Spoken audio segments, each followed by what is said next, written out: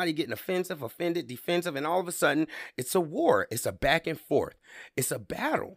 And to be more specific, because, we talk about this all the time on the show, how we as humans say things and say terms and phrases and whatnot that are actually correct, but we're not thinking of them in the correct way. So what's actually going on is there's a disconnect. And you'll hear people say that, well, we're having a disconnect here.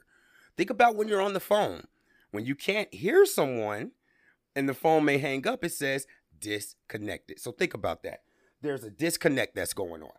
Now, I did some more research and study, and as I said, if you're a person who's mindful and into empathy and just, kind of trying to make sure that conversations and interactions with people go as amicable and smoothly as possible, you're going to know, about the different types of listening or the listening types.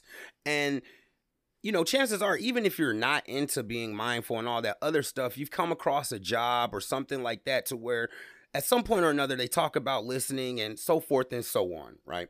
So when it comes to the listening types, they're called many different names. They're used in many different forms. And a lot of times, some of them can get jumbled together. So I have four, and I feel like they're four